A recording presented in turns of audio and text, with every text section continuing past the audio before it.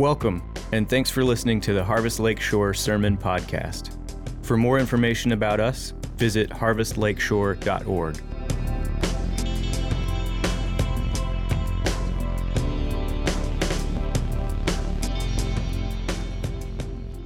First Peter 1, 3 through 13. Blessed be the God and Father of our Lord Jesus Christ. According to his great mercy, he has caused us to be born again to a living hope through the resurrection of Jesus Christ from the dead, to an inheritance that is imperishable, undefiled, and unfading, kept in heaven for you, who by God's power are being guarded through faith for a salvation ready to be revealed in the last time. In this you rejoice, though now for a little while, if necessary, you have been grieved by various trials, so that the tested genuineness of your faith, more precious than gold that perishes, though it is tested by fire, may be found to result in praise and glory and honor at the revelation of Jesus Christ. Though you have not seen him, you love him. Though you do not see him now, you believe in him and rejoice with joy that is inexpressible and filled with glory, obtaining the outcome of your faith, the salvation of your souls. Concerning this salvation, the prophets who prophesied about the grace that was to be yours searched and inquired carefully, inquiring what person or time the Spirit of Christ in them was indicating when he predicted the sufferings of Christ and the subsequent glories. It was revealed to them that they were serving not themselves, but you, in the things that have now been announced to you through those who preached the good news to you by the Holy Spirit sent from heaven, things into which angels long to look. Therefore, preparing your minds for action and being sober-minded, set your hope fully on the grace that will be brought to you at the revelation of Jesus Christ. This is the word of the Lord. You may be seated.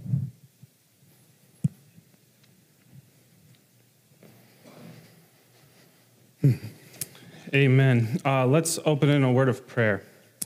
Dear Father, we believe that you created all things through the power of your word. We believe that you have the power to raise Jesus from the dead. We believe that you have the power through your word to raise us from the spiritual dead. We believe that through the power of your word, you are conforming sinners into the image of your beloved Son. Lord, we pray that you would bless us this morning. We pray that your word would not return void. We pray that you would help keep me from error and help me to rightly divide your word. And we pray that your Spirit would open eyes and hearts to hear the beauty of your gospel. In Jesus' name we pray. Amen. So good morning, Harvest Lakeshore. My name is Mitch Helmkamp, and it is a privilege to be here with you this morning. If you haven't already turned in your Bibles to 1 Peter chapter 1, and while you turn there, let me just say that I first met Pastor Jamie back in 2016. He was a church planting resident at Harvest Granger, and I was an intern there. And we happened to share the same office. So we really got to know each other then. I really love Pastor Jamie. And since then, since 2016, God has really blessed both of us. So after my internship, I went off to seminary where I met my beautiful wife, Alicia, and we now have a son named Roman, who is almost 11 months old. After I graduated from seminary, we moved back up to the Michiana area. I took a job at Gospel City, full-time staff there, and I get to be the director of our theology classes there. And we love our church. I love my job. So God has really blessed me since meeting Pastor Jamie, and God's really blessed him with all of you. And so it's just a privilege to be here. I know Pastor Jamie loves the Lord. He loves his church, and he really has a heart for the lost. So it's an honor to fill in for him this morning while he is on vacation. So the passage we're going to be looking at today is 1 Peter chapter 1, 3 through 13. Before we dive into the text, I want to give us a little background so that we understand who the Apostle Peter is writing to. So the Christians that Peter is writing to lived under the dictatorship of the Roman Emperor Nero. And if you know anything about Emperor Nero, you know that he was an evil, evil man. And I just want to give you an idea of the depravity of the man who was in charge of the whole Roman Empire, just so you can get a taste of what these Christians were living in. So Nero was so evil that he killed his own parents just so he could take the throne. Because he was impatient, he killed his own parents. Nero was so evil that he killed his pregnant wife. He was so evil that he tried to marry his own sister, and she refused, so he killed her as well. He was so evil that he wanted to destroy Rome and so that he could rebuild it and earn a name for himself. So Rome set on fire, and obviously that didn't gain him a lot of popularity, so he blamed Christians for the great fire of the city of Rome. And therefore, then he made Christianity illegal throughout the Roman Empire and really incentivized persecution. He was so evil that he would have these garden parties at his palace, and obviously they didn't have electricity then. And so in order to light the gardens, he would light Christians on fire as he impaled them on a stake, and that would provide the light for the party. And so I know that the reason we're starting this way is because this is the time that these Christians are living in. This is the political arena, the political environment that these Christians are living in. So Peter writes to these Christians who are being persecuted, they are suffering, they are terrified, and ultimately they are tempted to blend in with the world rather than live for Jesus. So Peter writes to encourage them. And first, notice what he does not say. He does not say overthrow the government. He doesn't say hide in your basement. He doesn't say flee to another country.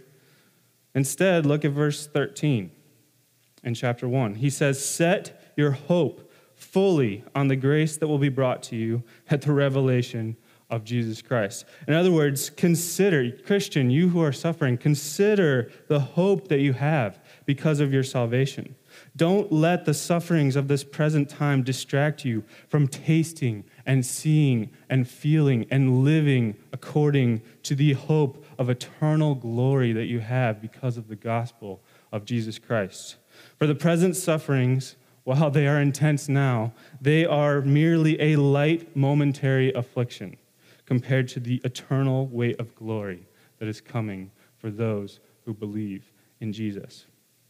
And so in our world, we might not be persecuted to the death for living for Christ, but we do live in a world of COVID confusion and tension, racial tension, economic uncertainty, political chaos, wars and rumors of wars.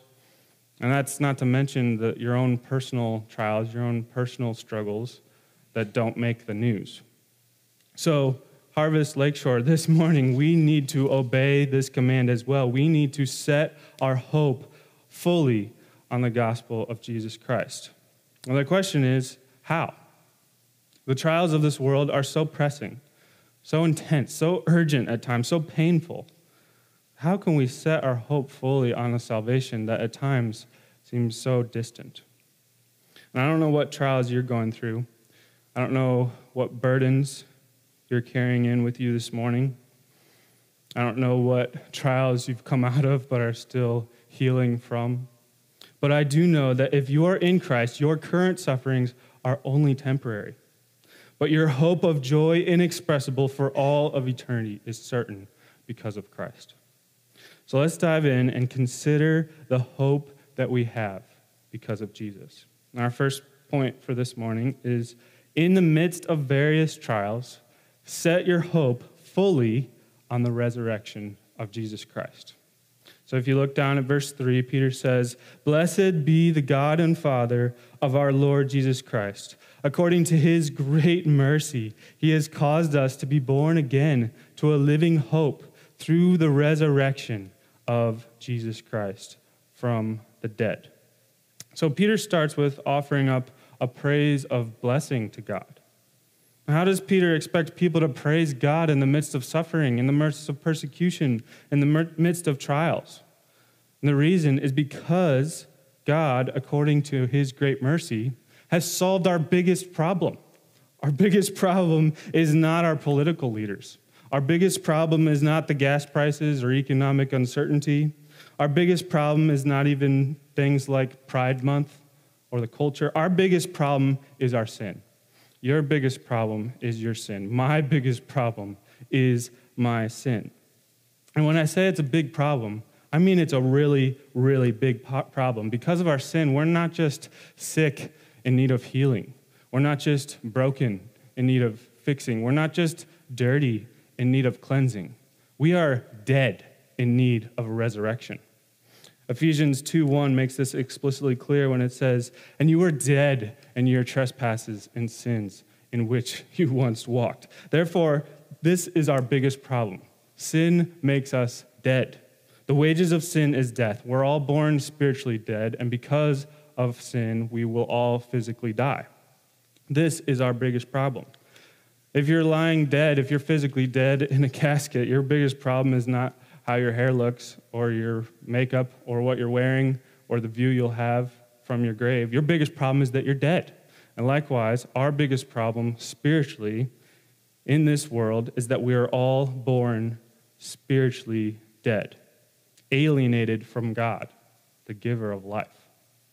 But look back at verse 3. Our biggest problem has been solved. You who are dead have been born again. You who are spiritually dead now have spiritual life. You who had no hope in this world other than death because of your sin have been born again to a living hope.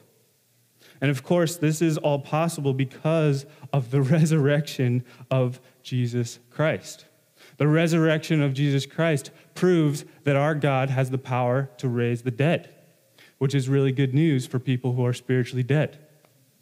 And so he died the death we deserve to die. He conquered sin and death, and he rose from the dead so that whoever believes in him will be risen with him to life eternal.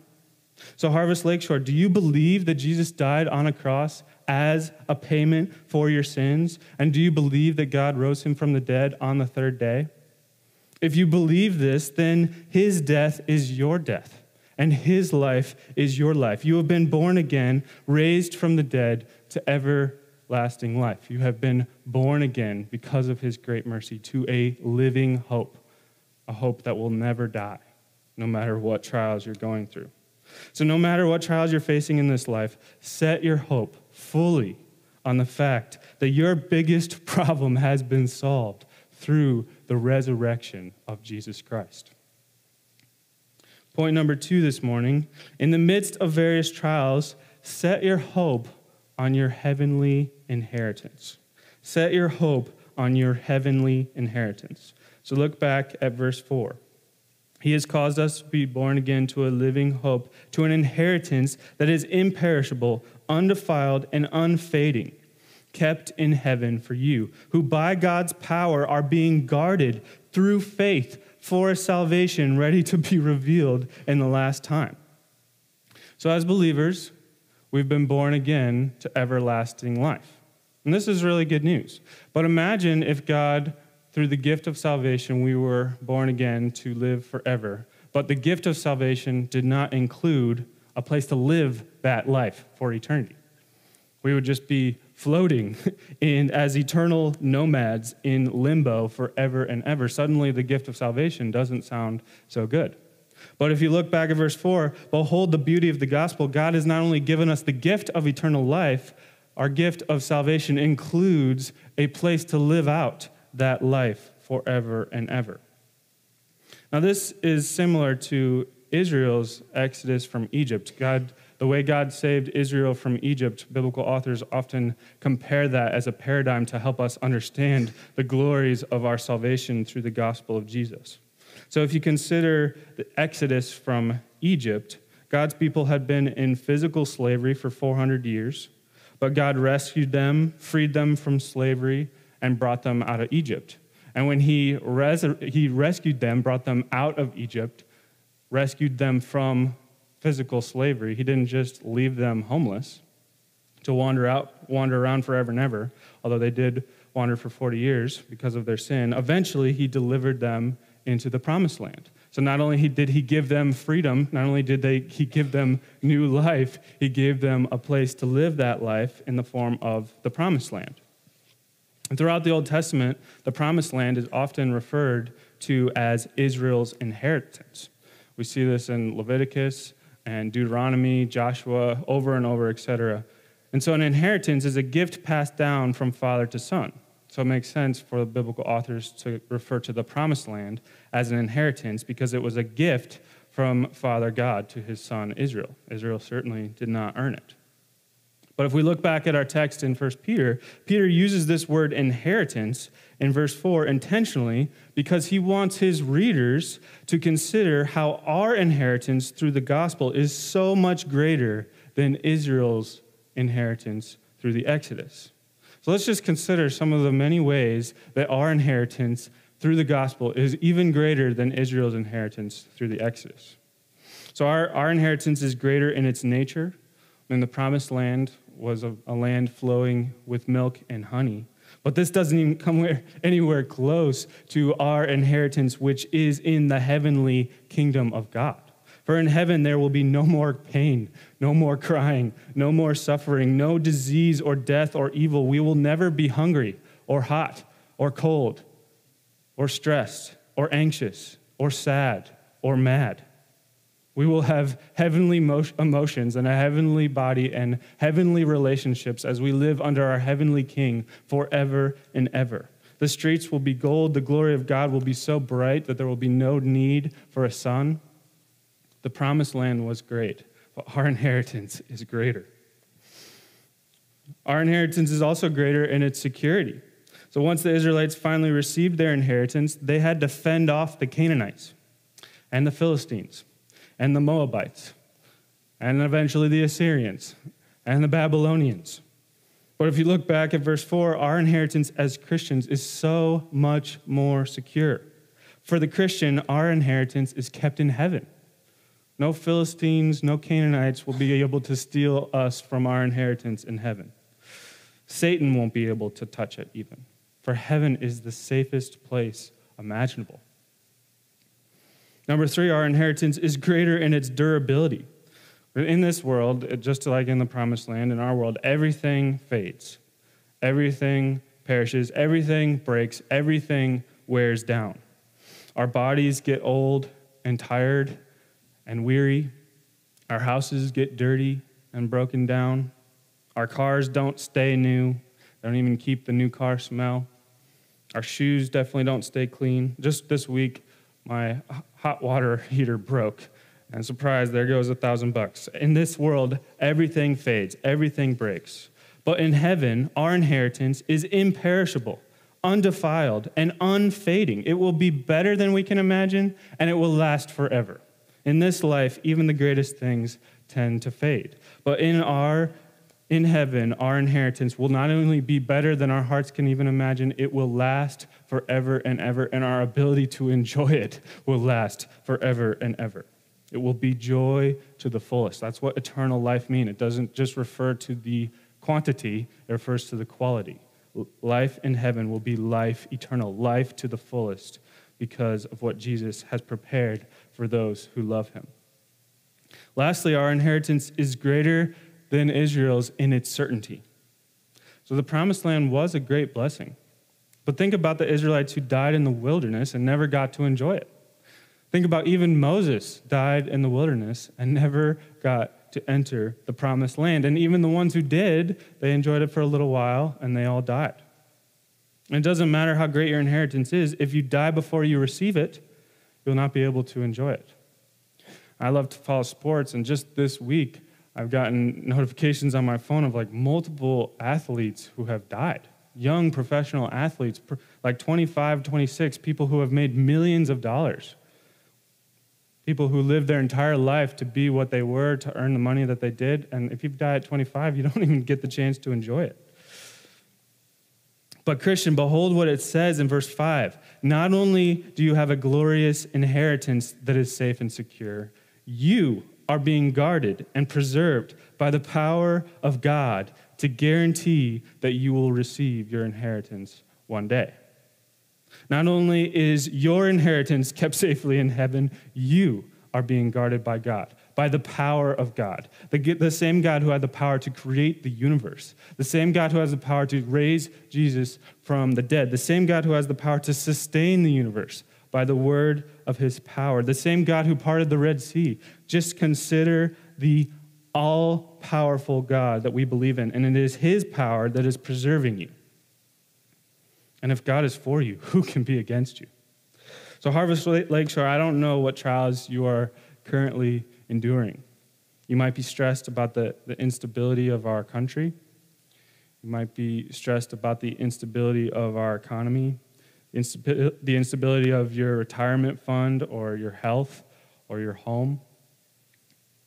Nothing in this world is guaranteed to last. But be encouraged, if you are in Christ, then your life and your inheritance are being guarded by the power of God, kept in heaven safely for you.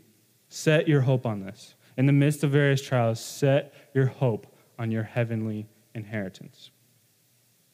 Number three for this morning, in the midst of various trials, set your hope fully on your reasons for rejoicing. Set your hope fully on your reasons for rejoicing. So look back at verse 6. In this you rejoice, though now for a little while, if necessary, you have been grieved by various trials, so that the tested genuineness of your faith, more precious than gold that perishes, though it is tested by fire, may be found to result in praise and glory and honor at the revelation of Jesus Christ. Though you have not seen him, you love him. Though you do not now see him, you believe in him and rejoice with joy that is inexpressible and filled with glory, obtaining the outcome of your faith, the salvation of your souls. So in these 4 verses, Peter gives us at least 3 reasons why the gospel enables us to rejoice in the midst of suffering, why the gospel gives us reasons to rejoice in the midst of our various trials. And before we look at those reasons, I want to tell you about one of the biggest trials in my life. And it's a trial of chronic back pain.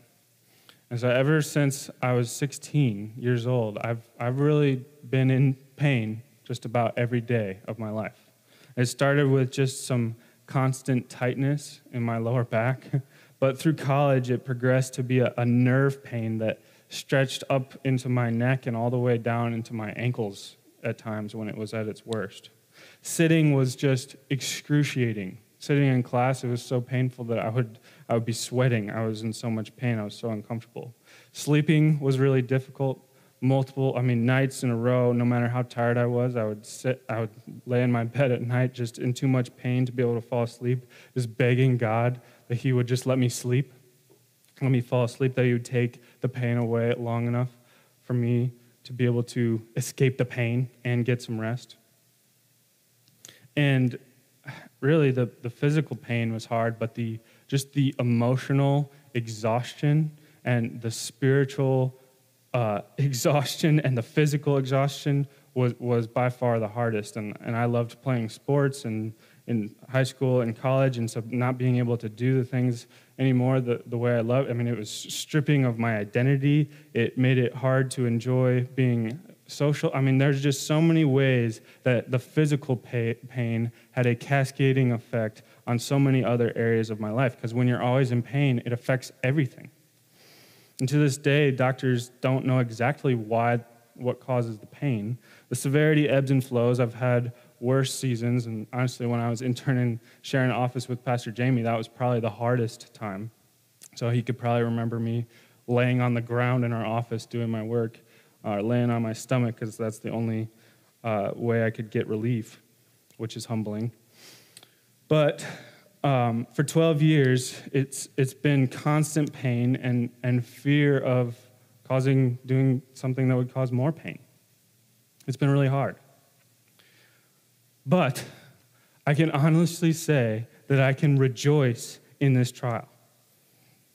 Not because I'm thankful for the pain, but because I am so eternally thankful for what God has done in me and through me because of the pain.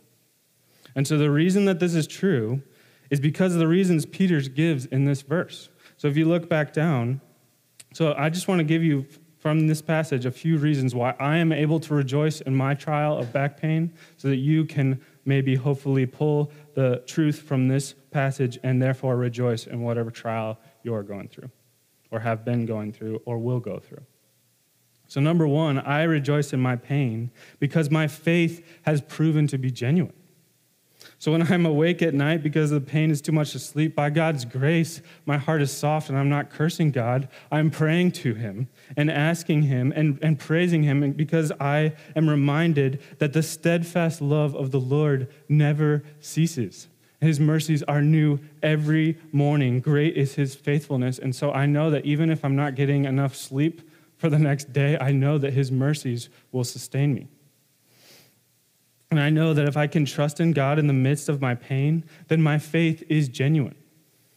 But this is what Peter says in verse 7. He says that trials act like a test to burn away what is false and what remains is true. And my faith has survived the trial. Therefore, I have the confidence that my faith is genuine.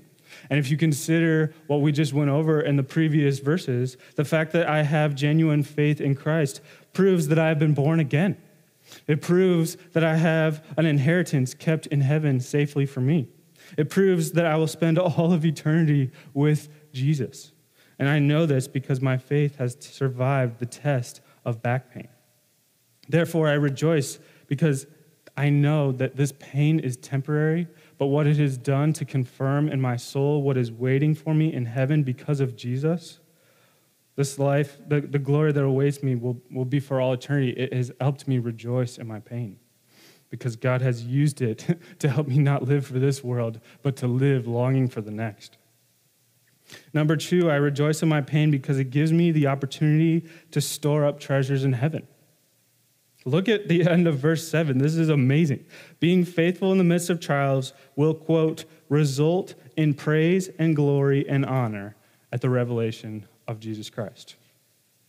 Now, whenever we see praise and glory and honor in the Bible, it's usually safe to assume that God is the recipient. But in this verse, the recipient is the believer who endures the trials. So if you think about Matthew 25:23, it's a parable that Jesus is telling, and the master says, well done, good and faithful servant. You have been faithful over a little, I will set you over much. Enter into the joy of your master. So that's the idea here, that Jesus is saying that he who is faithful in this life over a little will enter into the joy of his master, receiving praise and honor for how he was faithful, and then that he will receive a greater glory through the form of increased treasures in heaven. So just like the servant receives praise and reward from his master for his faithfulness, we who endure trials in this life for the sake of God's glory will receive praise and reward from the Lord Jesus for being faithful in the midst of trials. And just think about how amazing that will be. I mean, God has wired us to appreciate and to desire praise from those who we look up to. I mean, just think about your job, how much you desire to please your boss, how much you desire words of affirmation and approval from your boss. Or if you're still in the home, think about how much you desire that from your parents or from someone you look up to. And God has wired us. That's not all sinful. Obviously, that can become sinful. But God has given us a holy desire to receive praise and honor from those we look up to. And so can you imagine receiving praise and approval from the Lord Jesus? Can you imagine Jesus looking at you and saying, well done, good and faithful servant? So I can rejoice in my back pain because I know that my endurance through the pain, telling the world that even in the midst of pain, I will not curse God, I will trust God, I will love God because his steadfast love is better than life, that is pleasing to my Lord. And therefore, this pain has given me the opportunity to please my Lord and therefore to earn reward in heaven. And that I rejoice. For that I rejoice. Number 3, I rejoice in my pain because it fuels my love for the Lord Jesus. And this is the biggest one. Constant pain has a way of stripping me of the delusion that anything in this world can satisfy. I'll never forget, I was on a beach in Hawaii with my family, whom I love. And the sun was shining. It was a beautiful day, perfect temperature. I even had a strawberry banana smoothie, I think. And does it get any better than that? That's what we think of when we think of paradise in this life. And yet in that day, I was in a lot of pain. And all of the pleasures of this world could not overcome the physical pain. When you're in pain, you don't enjoy the sunshine. You don't enjoy the beach. You just think about your pain and how it's frustrating because it's hindering you from being able to enjoy the vacation that you've looked forward to so much. But you know what physical pain can't do? Physical pain cannot keep my soul from tasting and seeing that the Lord is good. Physical pain cannot keep my heart from saying with the psalmist, because your steadfast love is better than life. Sorry, my lips will still praise you. Because when pain and trials take away the pleasures of this world, Jesus is still enough. And when he takes away everything and all you have is him, and he is enough, it gives you reason to rejoice. Therefore, my trial has confirmed in my heart that Jesus is enough. Jesus is all I need. And as Peter says in verse 8, in the midst of trials, though you have not seen him, you love him. My pain keeps me from loving this world, and it fuels my love for Jesus. Because this world cannot satisfy, no matter how much Satan wants you to think it can. It cannot satisfy. But Jesus can. And if Jesus gives you a trial that helps you realize that, it is reason for rejoice. That is grace. It is grace to strip you from the delusion to think that this world can satisfy. That is grace. And for that I rejoice. In addition to that, as difficult as my back pain is, I know the pain is merely a fraction of what Jesus experienced in my place on the cross.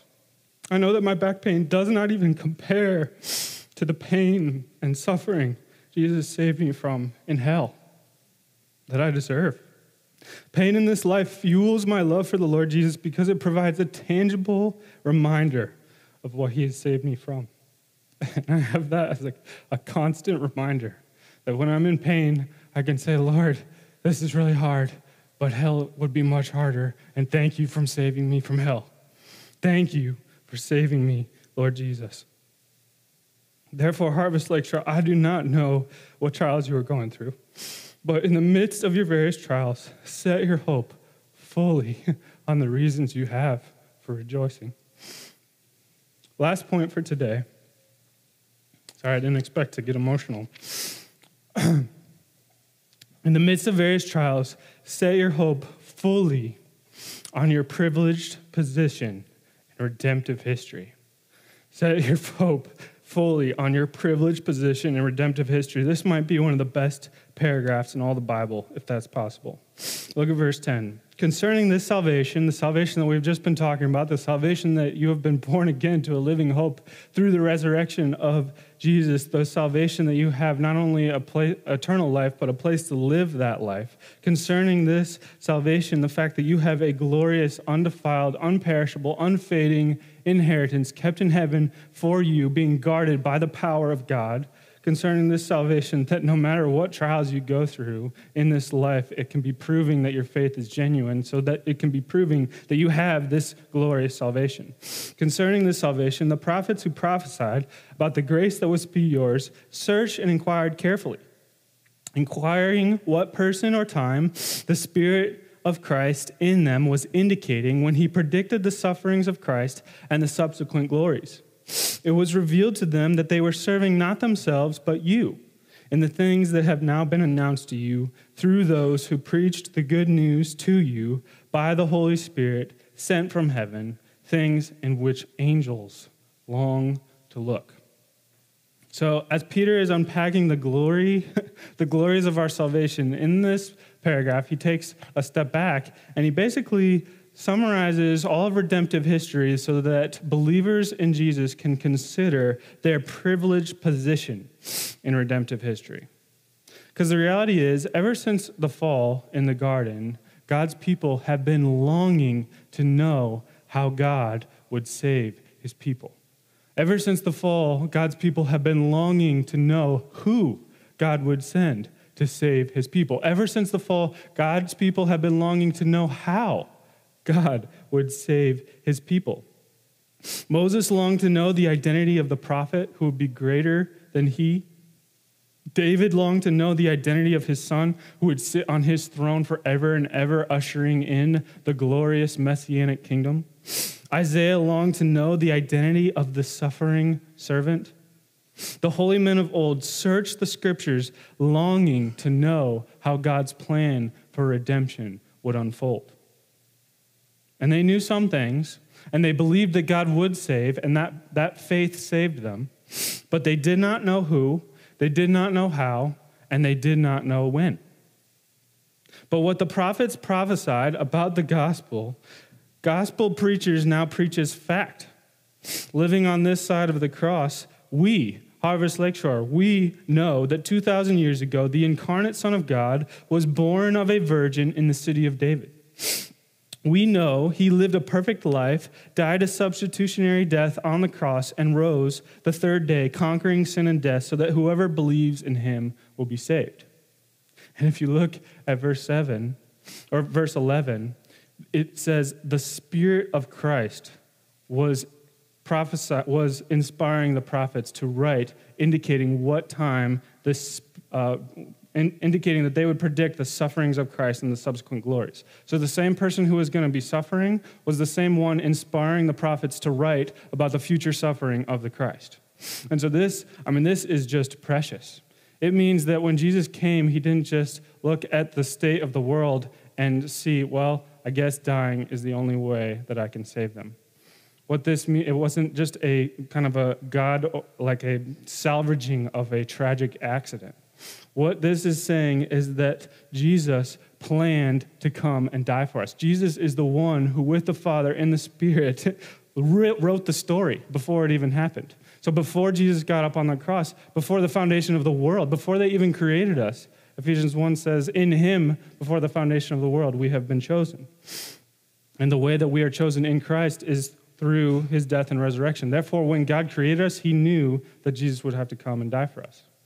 And likewise, through the prophets, Jesus was helping them prophesy the suffering servant. He was helping them prophesy that Jesus would come and die for us. And so this wasn't just his response in the moment. It is what Jesus has been planning for all of eternity. And he did it. And we know that he did it because of his great love for us. Likewise, we have books like Romans and Ephesians to explain the glories of what God has done for us in Christ. We have books like Revelation that tell us how this grand story of redemption is going to end. Just think about the privilege we have of living on this side of the cross. And the story of salvation is so great, so glorious, so marvelous, that angels in heaven are looking down, captivated by what God is doing. But these angels can merely watch as spectators. They are not recipients of this great salvation, but we are. We were dead, but now are alive. We were lost, but now have been found. We know what it means to be separated from God and then reconciled to him. We know what it's like to be dead in our trespasses and sins, and yet to be born again to a living hope. And being recipients of this great love, he who has forgiven much loves much. We know what it's like to be forgiven. So consider the privileged position we have in redemptive history. We don't just get to observe the greatest story ever written. We are in it. We are the recipients of it. And if angels who are in heaven, imagine how much they have to do in heaven. It's not like they're bored. But this story is so great, so marvelous that they are looking down from heaven, marveling at what God is doing, marveling at how God is unfolding the story, his plan for redemption. Therefore, Harvest Lakeshore, as you endure trials of various kinds, do not lose heart. Set your hope fully on the resurrection of Jesus Christ. For your biggest problem has been solved. You were dead, but now you are alive. You have been born again to a living hope. And set your hope fully on your heavenly inheritance. No matter what you lose in this life, you and your heavenly inheritance are being guarded by the power of God. and this inheritance is greater than your heart can even imagine. And in the midst of the trials, set your hope on the many reasons you have for rejoicing. For God is using your suffering to prove the genuineness of your faith. He's using it to increase your treasures in heaven, and he's using it to fuel your love for the Lord Jesus. And lastly, set your hope on your privileged position in redemptive history. The prophets long to know what you know. The angels long to receive what you have received. For you are a born-again child of God, bought with the precious blood of Jesus. No matter your trials, set your hope on this. Let's pray.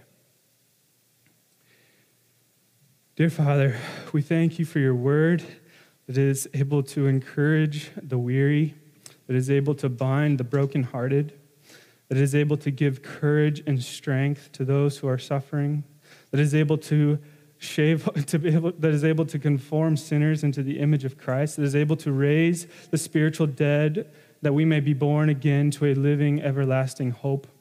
And Lord, we thank you that you are doing all of these things for your glory, that through the church you may bring praise forevermore to you and your Son and your Spirit.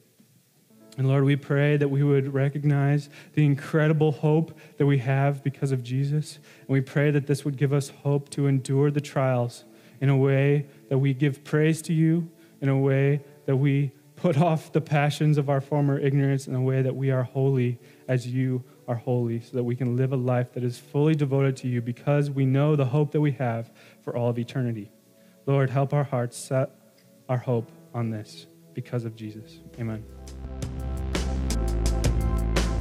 Thank you for listening to the Harvest Lakeshore Sermon Podcast.